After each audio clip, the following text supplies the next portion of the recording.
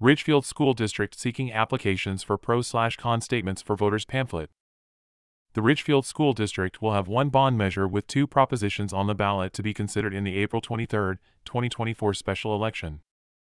Ridgefield School District is seeking applications from citizens interested in being appointed to committees to write pro/con statements for the Clark County voters pamphlet.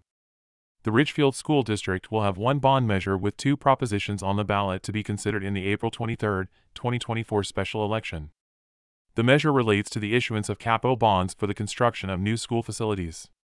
Those interested should send their name, address, phone number, email address, and which position they represent to communications@ridgefields.org by noon on Thursday, February 8.